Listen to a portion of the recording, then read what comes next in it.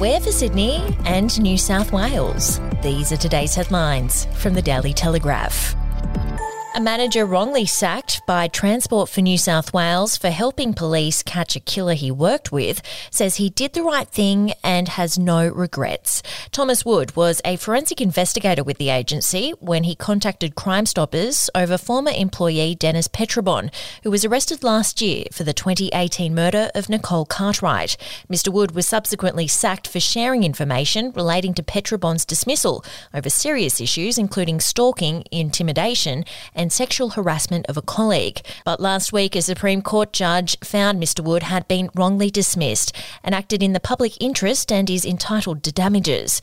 And to read more, you can with a subscription at dailytelegraph.com.au or download the app at your app store. Chaos rules in the New South Wales government as MPs stare down a triple-header by-election following the shock resignation of John Barilaro as Deputy Premier.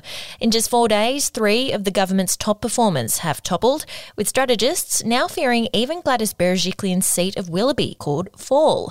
The by-elections will be a massive test for the new Premier, with the party room set to vote today on a new leadership team, likely to install Dominic Perrottet as Premier. There are even fears of further by-elections, with one Liberal worried up to 6 MPs could quit the government early due to the change in leadership. We'll be back after this.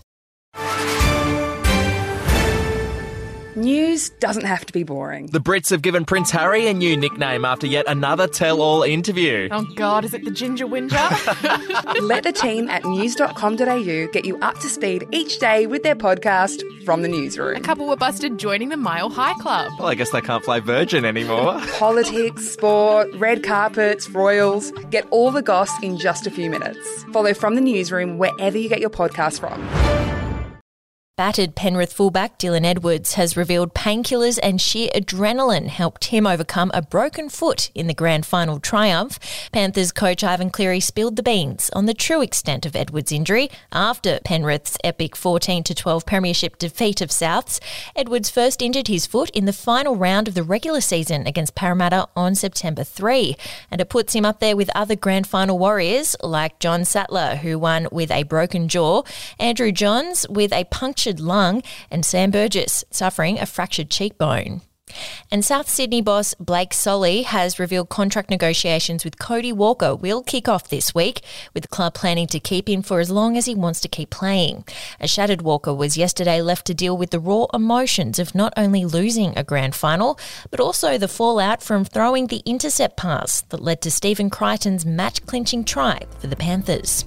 And that's your headlines. For breaking news and updates throughout the day, take out a subscription at dailytelegraph.com.au and we'll have another update for you tomorrow.